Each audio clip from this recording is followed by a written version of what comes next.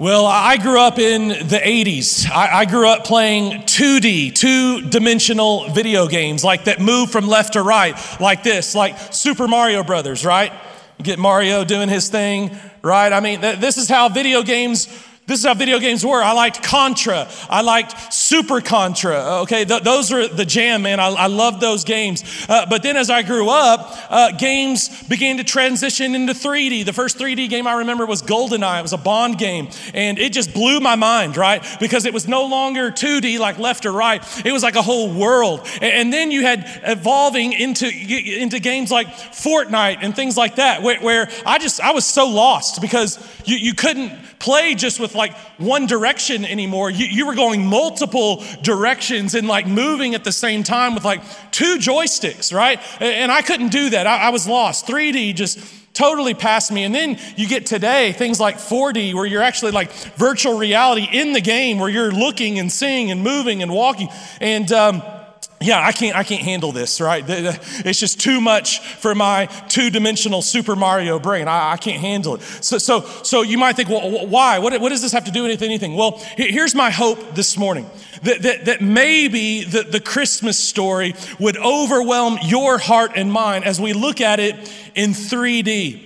As we look at it in 3D, if you got your Bible, go to Luke chapter 2. We're in Luke 2, verse 1 through 21 today in our study of Luke. If you haven't been here, if you've missed any of our study, verse by verse study of the Gospel of Luke, you can catch up on our app, our podcast. We're going verse by verse through the Gospel of Luke. And we're looking at Christmas in 3D today because all of Scripture up to this point, all of human history up to this point is looking towards this moment.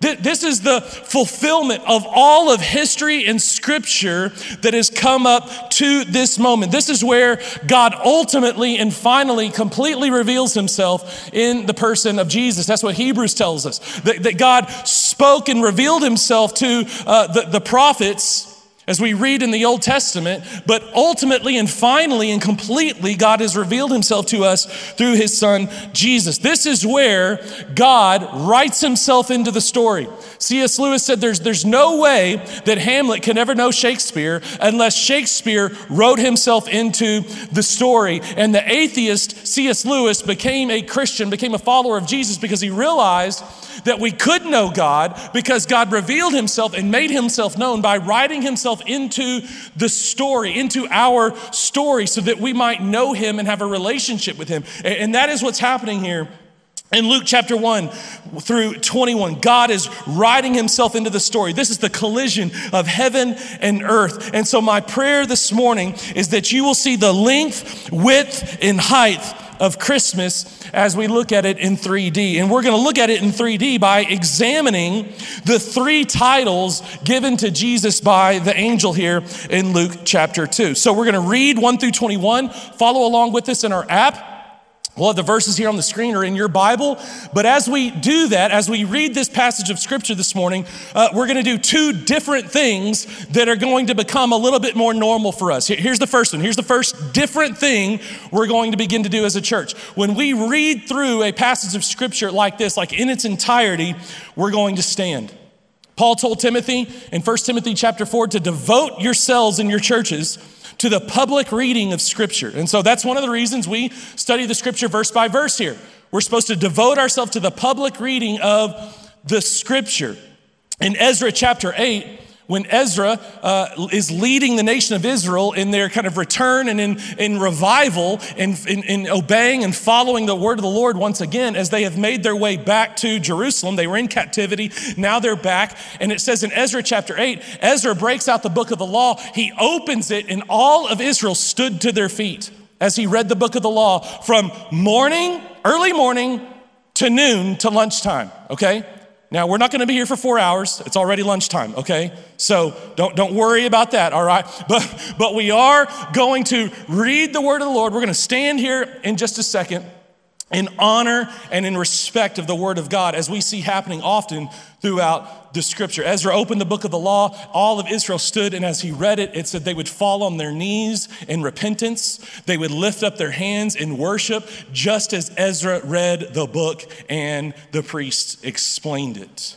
And so here in a minute when we read, we're gonna stand in honor and in respect of the word of God. It's something we're gonna begin to do when we read large portions of scripture like this. Secondly, here's the second thing we're gonna do when we read passages like this. We're gonna have one of you come up and read the verse, okay? So we're just gonna call out, no, I'm just kidding. We've already planned ahead who's gonna come and read, so we're not gonna freak anybody out, all right? But we're gonna have some participation from our spiritual family, from our church family. We're gonna have people come up and read these passages to us. One, to kind of get some participation from you guys in what we're doing, and then secondly, kind of gives you some people to know. You get to know who they are and what they do, and some different people in our church, some different leaders in our church. So today, Emily's gonna come and read. So Emily, if you'll come up here and join me. Let's stand together. We're gonna read from Luke chapter 2, verse 1 through 21. Read along in your copy of the scripture or follow along on the screens with us. Emily? Hi, I'm Emily Caparel. I currently serve on the prayer team as well as our City U leadership team. At that time, the Roman Emperor Augustus decreed that a census should be taken throughout the Roman Empire. This was the first census taken when Quirinius was governor of Syria. All returned to their own ancestral towns to register for this census. And because Joseph was a descendant of King David, he had to go to Bethlehem in Judea, David's ancient home. He traveled there from the village of Nazareth in Galilee. He took with him Mary, to whom he was engaged, who was now expecting a child. And while they were there, the time came for her baby to be born. She gave birth to her firstborn son. She wrapped him snugly in strips of cloth and laid him in a manger because there was no lodging available for them. That night, there were shepherds staying in the fields nearby, guarding their flocks of sheep. Suddenly, an angel of the Lord appeared among them, and the radiance of the Lord's glory surrounded them. They were terrified, but the angel reassured them. "Don't be afraid," he said. "I bring you good news that will bring great joy to all people. The Savior, yes, the Messiah, the Lord, has been born today in Bethlehem, the city of David. And you will recognize him by this sign. You will find a baby wrapped snugly in strips of cloth, lying in a manger." Suddenly, the angel was joined by a vast host of others and the armies of heaven, praising God and saying, "Glory to God in highest heaven, and peace on earth to those with whom God is pleased." When the angels had returned to heaven, the shepherds said to each other, "Let's go to Bethlehem. Let's see this thing that has happened, which the Lord has told us about." They hurried to the village and found Mary and Joseph, and there was the baby lying in the manger. After seeing him, the shepherds told everyone what had happened and what the angel had said to them about this child. All who heard the shepherd's story were astonished, but Mary kept all these things in her heart and thought about them often. The shepherds went back to their flocks, glorifying and praising God for all they had heard and seen. It was just as the angel had told them.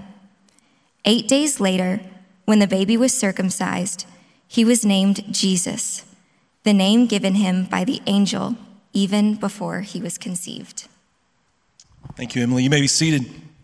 All right, let's break this down. Let's talk about this. Let's look at the three dimensions of Christmas so that we can make sure we're getting the full scope of what's going on here. And my hope again is for those of us who maybe have grown up in church, we've heard this story, we're very familiar with this story, that as we kind of break this down and we look at three different dimensions of Jesus, three different dimensions of Christmas, that it will awaken your heart all over again to the truth that we find here in the Word of God. So if you take a 2D graph, if you were to start with a 2D graph, that horizontal axis on a 2D graph, if we're starting in 2D, is the x-axis. So that's where we're going to start, the x-axis of Christmas. And if you think about it, an x-axis, it's a horizontal line. It's kind of like a timeline. And so that's what we're looking at now in the x-axis. We're looking at the context of what's going on here in this passage, the historical backdrop, the scriptural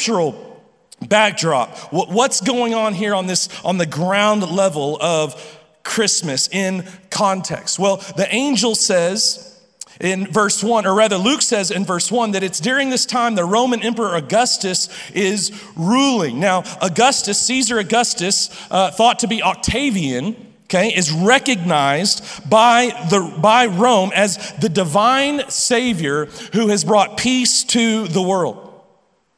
Augustus allowed himself to be referred to or called the Son of God. That's how he was referred to, as the Son of God.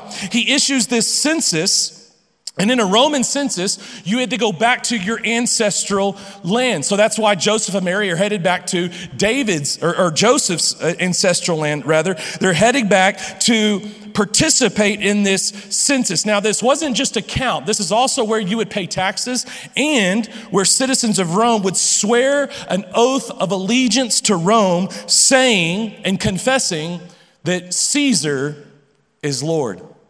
Caesar is Lord. Like Caesar is God. They would confess that at times like this. Now, here's what's interesting.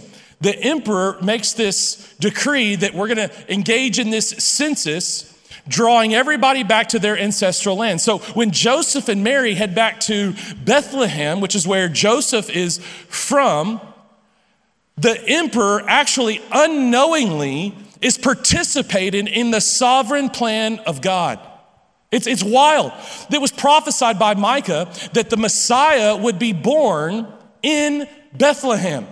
And so whenever we might think that a leader or a nation or a government or a form of government is in control, make no mistake, God is always in control. God is always at work. He's always moving and working behind the scenes. And we learned in our study of Daniel, if you were here at the beginning of the year, that it is God who rises kings up and brings kings down. It's God who allows nations to rise up, and it is God who brings nations down. God is at work always. And even through an evil emperor like Octavian, like Caesar Augustus, who allows himself to be called the Son of God, the divine savior of the world, God is using Augustus for his own glory and for our good as he fulfills God's prophecy through the prophet Micah by issuing this decree for this census. Now, the angel's announcement here that Luke records is then obviously a direct confrontation to the system, to the belief system of the culture of this day that would say Caesar is Lord and peace comes through Rome. There was an idea called the peace of Rome, Pax Romana, the peace of Rome. And the belief was that through the power and glory of Rome, you might receive and experience peace. If you would submit yourself to the power and glory of Rome, then you would know peace. Then your people would know peace. And so the angel's announcement here that Luke records is in direct confrontation to this whole belief system in this Roman culture that Caesar is Lord and that peace comes through Caesar. The angel's saying, no. Jesus is Lord, and peace, ultimate peace, only comes through Jesus, not through a ruler, not through a form or a system of government. You're not going to know peace when a certain party's in power. You're not going to know peace when you've reached a certain financial position. Peace comes through Christ alone. Typically, the birth or the ascension of a new emperor or a victory in battle was called good news. It was called gospel. It was the gospel for all people when a new emperor was born. And when he rose to power, they called it the gospel. It was the good news. There's a new emperor over all people. And the angel shows up and says, I've got gospel for you. I've got good news of great joy. The same words used to describe the birth of the ascension of a new emperor that would affect all people were used to describe the birth and reign of this universal God King. And when the angel shows up to deliver God's message, who does he come to? Does he come to the rich and the powerful? Does he come to royalty? Does he come to the emperor himself? No. In fact, the first person that we see God really speaking to through his messenger in Luke chapter 1 is an old, angry, bitter man You might remember if you were here in Luke chapter 1 when we were talking about God speaking to Zechariah. Now, Zechariah has been faithful, but we also learned that Zechariah's got a little bit of anger going on, right? He's a little bit bitter with God that God has not answered his prayer. He has not given them a son. And so Zechariah, in rebellion and with some bitterness, kind of tests God and says, hey, if this is real, because this is what you're saying is impossible, that we're going to have a baby in our old age, then prove it. And he asked God for a sign. And if you were here, then you remember us saying that never goes well. It never goes well in the Gospels when people ask Jesus, when they ask God for a sign. Prove it. Prove yourself to us. That it never goes well. God often, by his own sovereign initiative, gives signs and proofs of himself. But it never goes well when a sign is demanded for. And so the angel had to be asking God, we're going to kill him, right? Right? I mean, he's challenging you. He's asking for a sign, like he's not believing in your power. We're going to kill him, right? Like that's what we should do. And God's like, yeah, we probably should, but we're going to have grace. He doesn't deserve it, but we're going to show grace and we're going to bless him anyways with a child in Zechariah and Elizabeth's old age. Then who do we go? Surely next he goes to some king or some rich person or some powerful person, right? No, he goes to a 13 or 14-year-old peasant girl and Mary and announces the good news, the gospel, the good news of great joy, that she's going to give birth to the Messiah, to the Savior of the world, to God.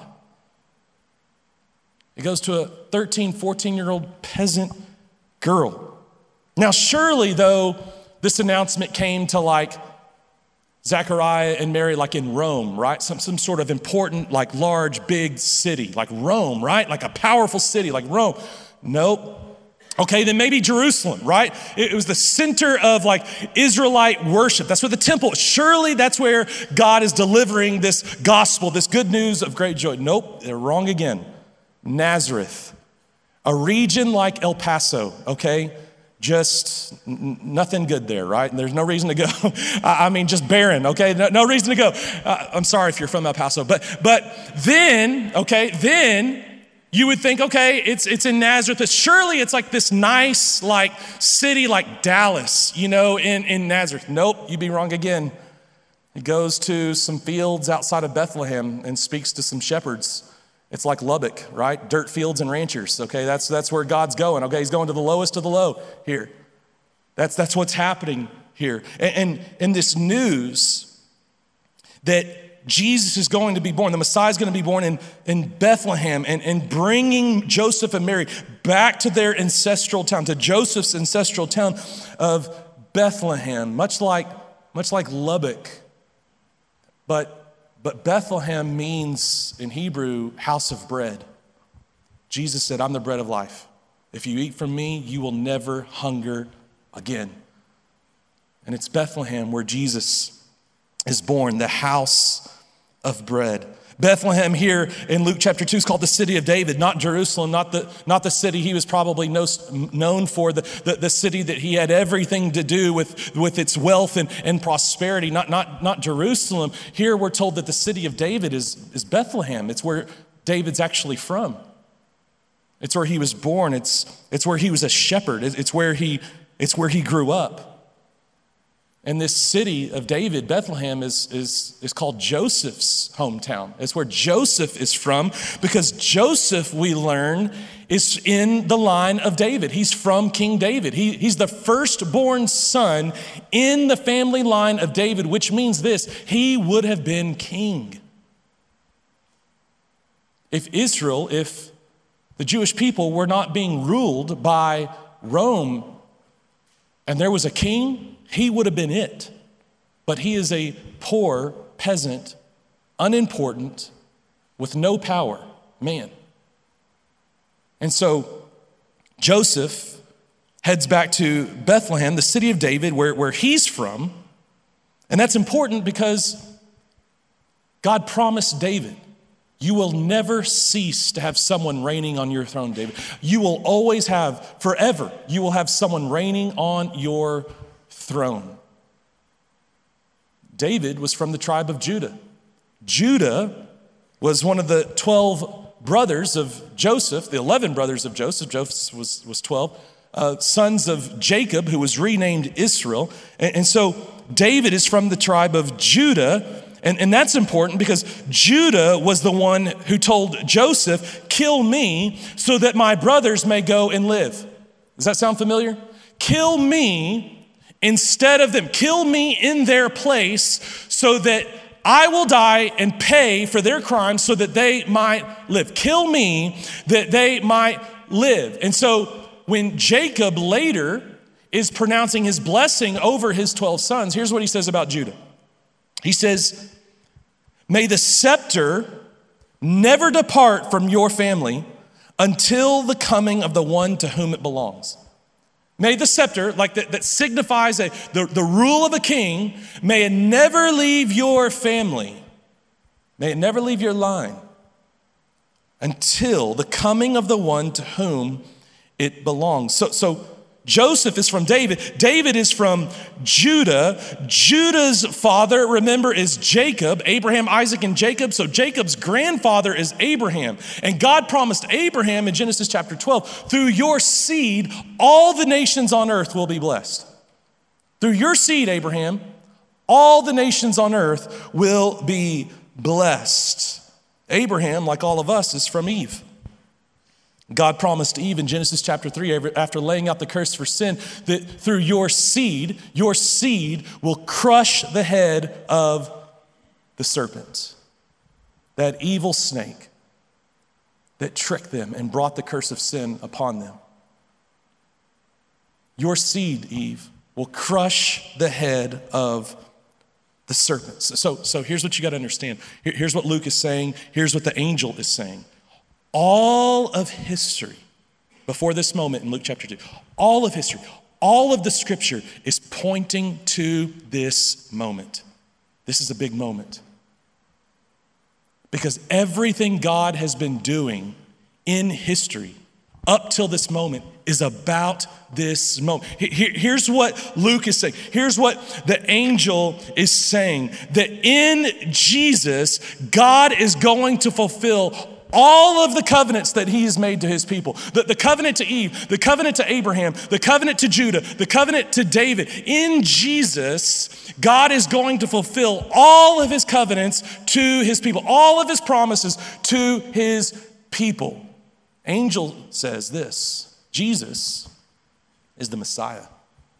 He's the anointed one. That's the x-axis of Christmas. That's the first dimension. You've got to understand. Jesus is the Messiah. He is the one who fulfills all the promises. He's the anointed one. He's the Messiah. He's the one that all of the Old Covenant, all the Old Testament, all of history, all of Scripture is pointing to. All the prophets were speaking of and looking forward to this day, looking forward to this time when the Messiah would come and fulfill all of God's promises and covenants to his people. In Jesus, watch this, the covenant maker, who is God, has become the covenant keeper to covenant breakers like Israel, like you and like me.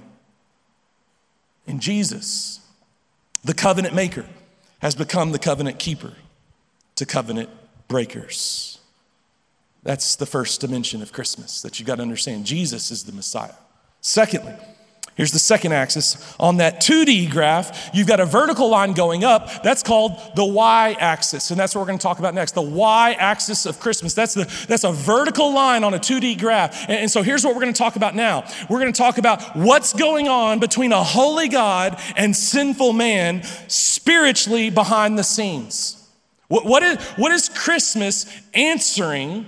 What problem is it solving between a holy God and sinful man? So we're going to talk about this vertical now relationship between us and God that will hopefully help us understand Christmas even more. You see, all throughout the Old Testament, all throughout the Old Covenant, we're given God's standard of holiness and righteousness. And in summary, we get the 10 Commandments. It's like morality 101, okay? It's the standard of God's holiness and righteousness. It's what it takes to have a relationship with God, to go to heaven when we die. It's what it takes for God to not snuff you out in a second because of your sin against him. So this is basic morality 101, okay, in God's eyes. And here it is, all right? You shall have no other gods before me. Love the Lord your God with all your heart, soul, mind, and strength. You shall have no other gods before me. I'm the Lord alone. How many of you have ever put something ahead of God? You've worshiped, you've loved that thing, you've sought after that thing, you've pursued that thing more than you pursued your relationship with God. Well, whatever it is, anything other than God, then here's what the Bible says: you're an idolater. You're guilty of idolatry. God said in the Ten Commandments in the law, you'll not covet. You won't desire what your neighbor has. You're not going to covet. How many of us have done that before? Okay. In the law, in the Ten Commandments, God said you're not going to lie. How many of you have lied before? Okay, yeah, you're a liar. All right, hate to break it to you. Okay. How many of you ever stolen before? Cheated on anything in life, in business, at school? You're a liar. God said in the Ten Commandments that you're not going to commit adultery. Jesus came along and said, if you even look at a woman with lust, you've committed adultery with her in your heart. Ten Commandments says you're not going to murder. Don't murder. Jesus said, I tell you, if you have hate in your heart for your brother, you've committed murder in your heart. So here's what we learn in the Old Covenant. We're idolaters, liars, thieves, coveters, adulterers. Remember the Sabbath day and keep it holy? How many of us have ever broken the Sabbath? Right? I mean, that's 5 or 6 out of 10. Morality 101. We got a problem, guys. We got a big problem. We've broken God's law. And God says in Genesis chapter 3 that the price for sin, it's death. That's the curse of sin. It's you die. So we've got a big problem. And that's the story of the Old Testament. God drawing people to himself because of his love and mercy and patience. Those people rebelling against God, God killing most of those people because of their sin, even using his own evil people to wipe out other evil people in nations because of their sin. And this is the story of the Old Testament, right? And God not killing some people because of the blood sacrifices that were made in their place for their sin. That they would take these perfect, spotless lambs, and they would lay their hands on it saying, this lamb is going to die in my place for my sin. It's going to die the death that I deserve to die because of my sin. And they would take that lamb, they would slit its throat, they would take some of the blood and the meat, and they would make a sacrifice, and they would take some of the blood and they would sprinkle it on the mercy seat of God, which was the throne of God on earth in the Holy of Holies, so that God would not wipe out every single one of them because of their sin. That sacrifice was the death that died in their place for their sin, so that God would not kill them for their sin. Because, you see, what you've got to understand is that God is love, but God is also holy, righteous, and just. And he must punish sin. And when you sin against God, you sin against an infinite and an eternal being. And so the consequence is infinite and eternal in its nature. Because you've sinned against an infinite and eternal being. So this is the story of the Old Testament. Sinning against God, God drawing people to himself, sinning against God, offering sacrifices to appease the wrath of God for sin, all the while all of it is pointing to this Messiah who would come and die once and for all in their place for their sin. Isaiah 53, the Messiah will be led like a lamb to the slaughter. And the Messiah, this lamb who will be slaughtered, will die for his people's sin, not for his own sin. And when he dies and comes back to life, he will make his people righteous by their faith in him. Go read Isaiah 53. The Messiah is led away like a lamb to the slaughter.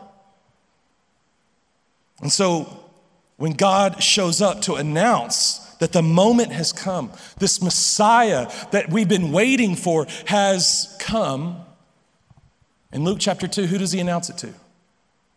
Surely it's rich people, it's powerful people this time, right? No, it's to shepherds.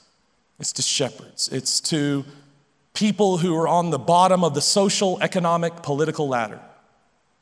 These shepherds smelled, and I'll give you one guess of what they smelled like, okay? They smelled bad. They didn't even get to go to worship in the temple because they were working the fields as shepherds, shepherding the sheep that would die as a lamb sacrifice for the sins of Israel. That's who the angel shows up to. And do you remember what the angel said? We just read it in Luke chapter 2. What does he say to the shepherds?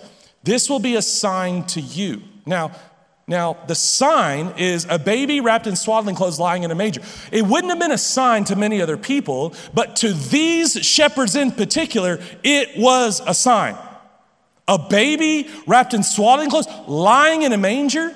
You see, here's what you got to understand. In the ancient Near East, in this day, in Bethlehem, these mangers that the baby would have been laid in are actually made of stone.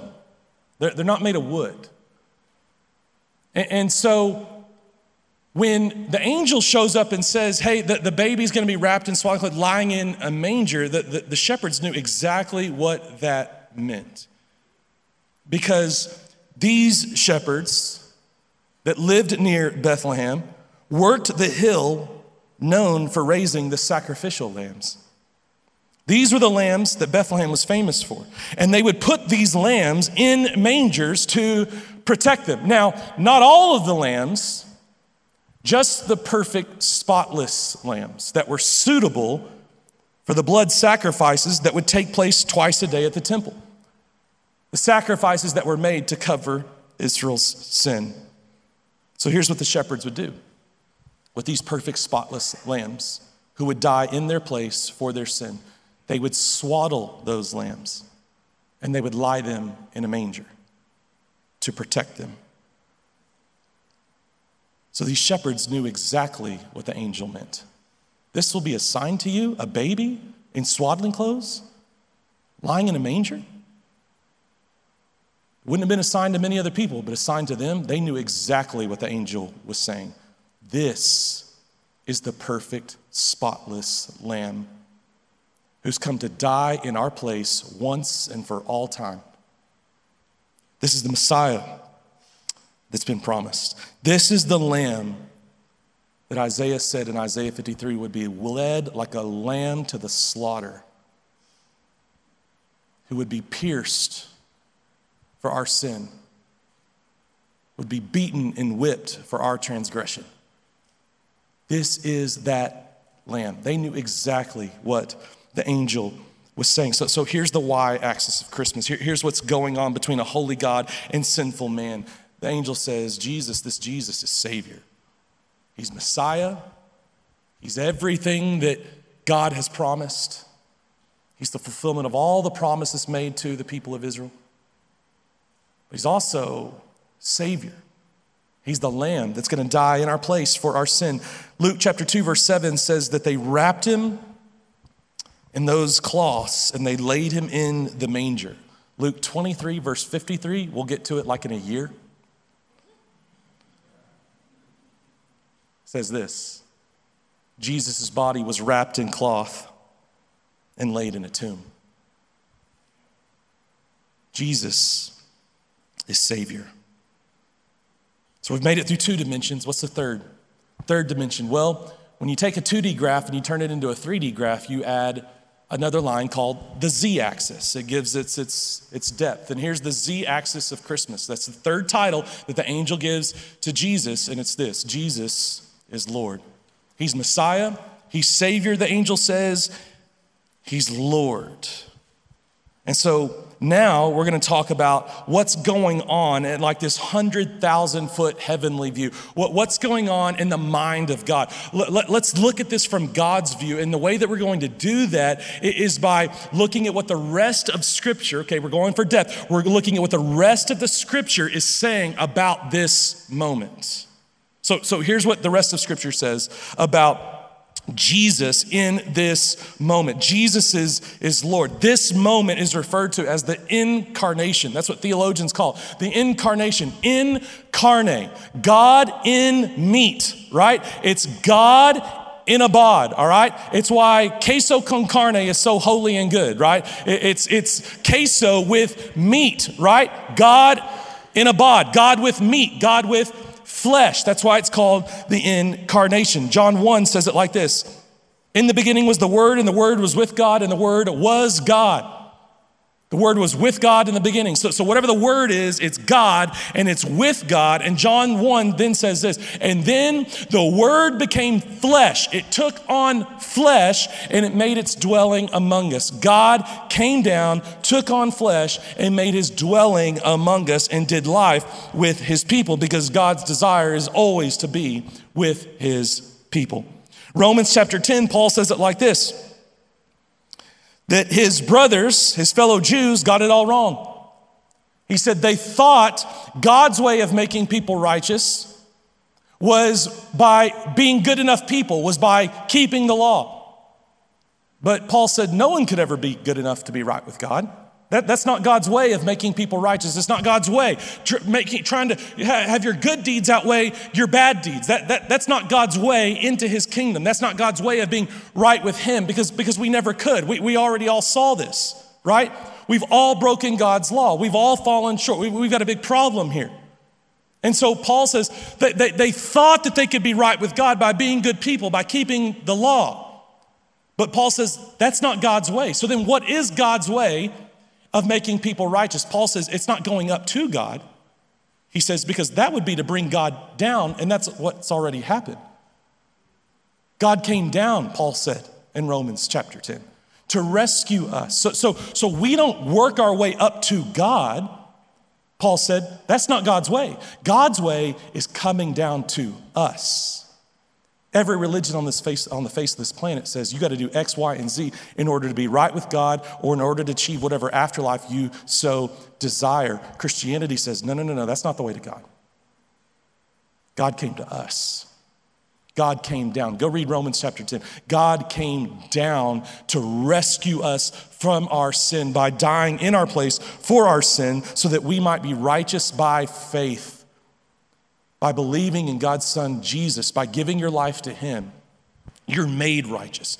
You're given righteousness. That's what Paul says in Romans chapter 10. In Philippians chapter 2, Paul says it like this. God, in this moment, in Luke chapter 2, what we just read, God in this moment emptied himself. He took the form of a servant. He was born in the likeness of men in human form. He humbled himself by becoming obedient to death, even death on a cross. That at this moment in Luke chapter 2, when God came down, he emptied himself. He humbled himself. He took the form of a servant. He was born in the likeness of men in human form. Galatians chapter 4, Paul says it like this, that at this moment in Luke chapter 2, 1 through 21, what we just read, Paul describes it like this in Galatians chapter 4, that when the set time had fully come, God sent his son, born of a woman, born under the law, to redeem those under the law because they had broken the law, that we might receive adoption as sons and daughters of God.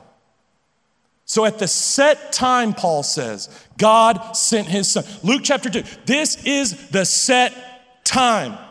This is God's time when God chose to send his son, Paul says, born of a woman under the law to redeem us and to adopt us in his family by faith. It was the set time. Now, if you were here once again in our Daniel series, and if you weren't here, you can go catch that series on our app or on our podcast. But in our Daniel series, here's what we said. Here's what we studied. We talked about all the different nations who ruled over Israel and all the nations that were prophesied to rule over the nation of Israel. And it would all culminate with the Roman Empire when the Messiah would come. And one of the things we said in that series when we were talking about why is God letting these nations rise to power and then bringing them down, and then letting another nation rise to power, and then bringing them, and then allowing Rome, which was prophesied in Daniel, that would come to power to rule over his people. Why? What is God doing in there? And we said, well, we don't know all the things, but we know one of the things that God was doing by allowing a nation, an empire like Rome, to rise to power. Did you know under the Roman Empire that almost the entire known world was speaking and writing in one language, the Greek language? Did you know that under the Roman Empire, there was a highway system that was built where you could get from Jerusalem to almost every corner of the known earth at that moment? So God used an evil empire like Rome, evil leaders over Rome, for his glory and for his good and for your good. How? Because at the time of the Roman Empire, there's one language that almost everybody speaks and writes in, and there's a highway system. How could that be of use to Jesus followers? Well, they could write a New Testament in the Greek language, and almost everybody on the face of the earth would understand it. And they would have a highway system to get this good news to almost every person on the face of the planet at this moment. Paul said, when the set time had come, God, make no mistake, is always in control. When things seem out of control, when you look at the world and the chaos and everything seems out of control, when everything seems out of control in your family, in your life, God is in control. When the set time had come, God sent his son. God was in control and is still in control of all of it. And he's using all things to reveal his son, to get glory for himself, for your good. He's using all of it for his glory and for his good. When the set time had come, God sent his son, born of a woman. And then finally, Revelation chapter 12, a much different picture than the cute manger scene that we're used to, okay? Here's the Christmas story in Revelation chapter 12. A woman gives birth to a son that's going to rule all the nations, that goes to war against a dragon who is Satan, who wants to rule all the nations. Okay, a little bit different, okay, than the cute manger scene we're used to. In Revelation 12, the Christmas story is a cosmic battle. It's a battle of life and death. It's a battle for the rule of God's creation, for the rule of the nations. It's a battle for your soul. It's a battle for your kid's soul, for your grandkid's soul. It's a battle for who's going to be King of Kings and Lord of Lords. It's a much different picture than the manger scene that we're used to. And in Revelation chapter 12, here's what we learn, that this battle results in the son born of a woman crushing the head of that dragon, whom Revelation 12 says is that old serpent, the devil. The son born of the woman crushes the head of the dragon. And that's Christmas. That at the set time, God sent his son, born of a woman. Revelation 12 says to do battle with the dragon for your soul, for my soul, and to rule the nations. So that's Christmas in 3D. Jesus is Messiah. Jesus is Savior. The angel says Jesus is Lord. He is God. That's the same word for God. So here's the big idea this morning. Let's kind of summarize all this. The good news, angel said, I've got good news of great joy. The good news is great news when you believe the bad news. The good news is great news only when you believe the bad news. When is a Savior good news? Well, when you know and realize what you need to be saved from, right? The cure is great news to those who are sick and need a cure. And so you've got to understand what you have been saved from. You've got to realize and understand and believe the bad news before this good news is great news. And the bad news is that there is wrath for your sin and my sin. The Bible is clear. Jesus emphasizes this as much as anyone, that the wages of sin is death. And if you're a Christian, you've been saved from the wrath of God for your sin forever in hell by your Savior, Jesus. You've been saved from God's wrath. Now, the culture is going to tell you something else. Our culture today is going to preach to you that no. You are good enough, and doggone it, people like you. You're good enough. You're worthy. That's not what the Bible says. The Bible says you've got nothing before a holy God. And even your righteous deeds, even your good works, the good things you try to do, they're like filthy rags in the eyes of God, of a holy and righteous God. The Bible says you've got nothing before a holy God. You've got nothing. The Bible says you're not good. Not one is good. You're not good enough. You're not worthy. Abraham said it like this: I'm dust and ashes. When I look at you, God, and when I look at me in my life, I'm dust and ashes compared to you. Moses said, like Forrest Gump, I'm not a smart man. I'm dumb. I'm ignorant. And I can't speak, and I can't go and lead these people for you, God. And God doesn't say to Moses, oh, Moses, don't say those things about yourself. You got to speak those things into existence and they'll come true. No, that's not what God says. God says, you're right. I made you like that. But guess what? I'm your God. You're not enough, but I am enough. The psalmist says in Psalm 22, I'm a worm. God, I mean, in your holy and righteous presence, I am like a worm. And then I love Psalm 41, or Isaiah 41 rather. Israel's down and out about their captivity. They're in bondage over a ruling nation is over them. And God says to Israel in their fear, he says this, fear not, you worm. He calls them a worm. Fear not, you worm. Why? God says, because I'm with you. I'm your God. You're a worm, but I am your God. John the Baptist said it like this: I'm not even worthy to touch the sandals of Jesus. I'm not even worthy to touch his sandals. Paul said it like this in Romans chapter 7, there is nothing good in me. Jesus said it like this: blessed are those who are poor in spirit, who understand who God is, who they are, and realize that they're poor, that they've got a problem. They understand the depth of their spiritual need and lack before a holy and righteous God. So watch this. The biblical answer to low self-esteem isn't higher self-esteem. It's the sovereign grace of God, where you understand who God is, who I'm not, but the grace of God bridges that gap. You ever seen those like dumb criminal videos? I saw one time where a guy pulls up to a drive-thru and the lady opens the window and he rolls down the window and he's got a knife and he says, give me all your money. And the lady in the drive-thru just goes, shuts the window.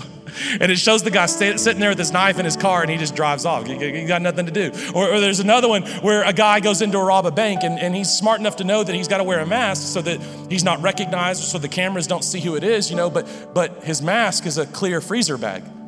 And so he goes in, holds up the bank. The bank teller's actually giving him the money, just laughing, because he knows you're on camera. You're not fooling anybody. We can see you. We know exactly who you are. You aren't fooling anyone. You aren't hiding. We see you. God sees your sin. You can't hide. You can't ignore it.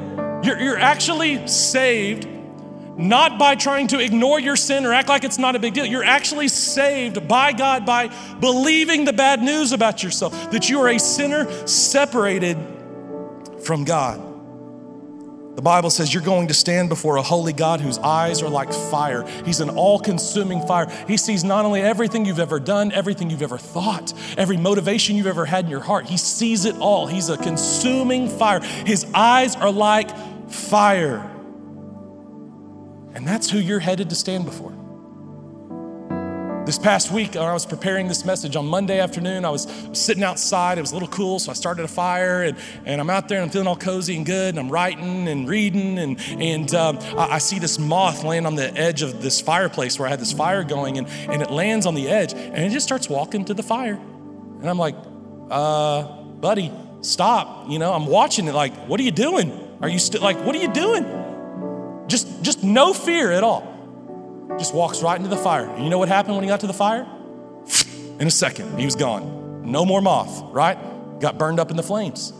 No fear of the fire before him. The scripture says in Proverbs, the fear of God is the beginning of wisdom. That's where it all starts, friends. It's the beginning of wisdom, where you understand who God is and who you aren't. Now, I know today that's kind of a weird thing to say, right? We don't really like that. The fear of God is the beginning of wisdom. I don't really like that. It doesn't sound good to me. Okay, I get it. Let me explain to you kind of the depth of the Hebrew there. Here's what it really means. It means to be afraid of God. That's what it means. It's the beginning of wisdom, the Bible says. To understand that God is holy and righteous. He's a consuming fire. And if you approach him in your sin, it's not going to go well for you for all eternity. That's the bad news. But here's what the Psalms say about believing bad news, about fearing God. Psalm 31, how abundant your goodness, which you've stored up for those who fear you. Psalm 34, fear the Lord, for those who fear him lack nothing. Psalm 112, blessed are those who fear, they will have no fear of bad news because they fear God. You see, you're actually saved. You're blessed by admitting, by believing the bad news that you're a sinner and you need a Savior. And the angel showed up in Luke 2. He said, glory to God in the highest and peace on earth to men. Why? Because of Jesus, our Messiah, our Lord, our Savior, who is our covering for sin, who is our Lamb that died in our place for our sin. At our church, we have what's called the City 7. There's 7 foundational truths that tell us what we believe and why we believe it. And this week is number 3. And number 3 goes like this. Why did Jesus have to die on the cross? Well, since all have sinned and the wages of sin is death, that's the bad news. Jesus had to die on the cross to pay the fine for my sin so that I could be right with God. There's bad news, but when you believe the bad news, it makes the good news great news. It makes the good news great news that we have a King who loved us so much that came down and died for us. What kind of king is that? That lays down his life for his subjects. It's a king worthy of your life. It's a king worthy of your worship. And so that's how we respond to this passage this morning. Just like the shepherds did in 15 to 20. They said, let's go. Today's the day. Let's go. Just like the disciples, they left their nets and followed him immediately. When you learn that there's a Savior and you can have peace with God, you run to him today. Today is the day of salvation. If you've never given your life to Jesus, give your life to Jesus today. Jump on our app, fill out our connect form, and let us know that you're giving your life to Jesus today. Today, they said, let's go right now. And then it says they went and told everyone they knew about this good news of great joy. And then it says Mary treasured these things in her heart. And the shepherds went everywhere worshiping and praising God. So we treasure this good news of great joy, both in our hearts and through worship, internally and externally. And then they said this, it was all just as the angel had said to them. They trusted the word of the Lord. And they were blessed with good news of great joy because they trusted. That day, they trusted, they worshiped, and they told everyone they knew. Would you pray with me? God, I pray that right now as we worship, you would move in our hearts by your Spirit. Just allow these words to come to life in our hearts. God, not going in one ear and out the other, but let them come to life, God, in our hearts as we sing, as we worship, just like the shepherds today, this day. We're going to let you know what we think about your good news of great joy and how it's changed us, God.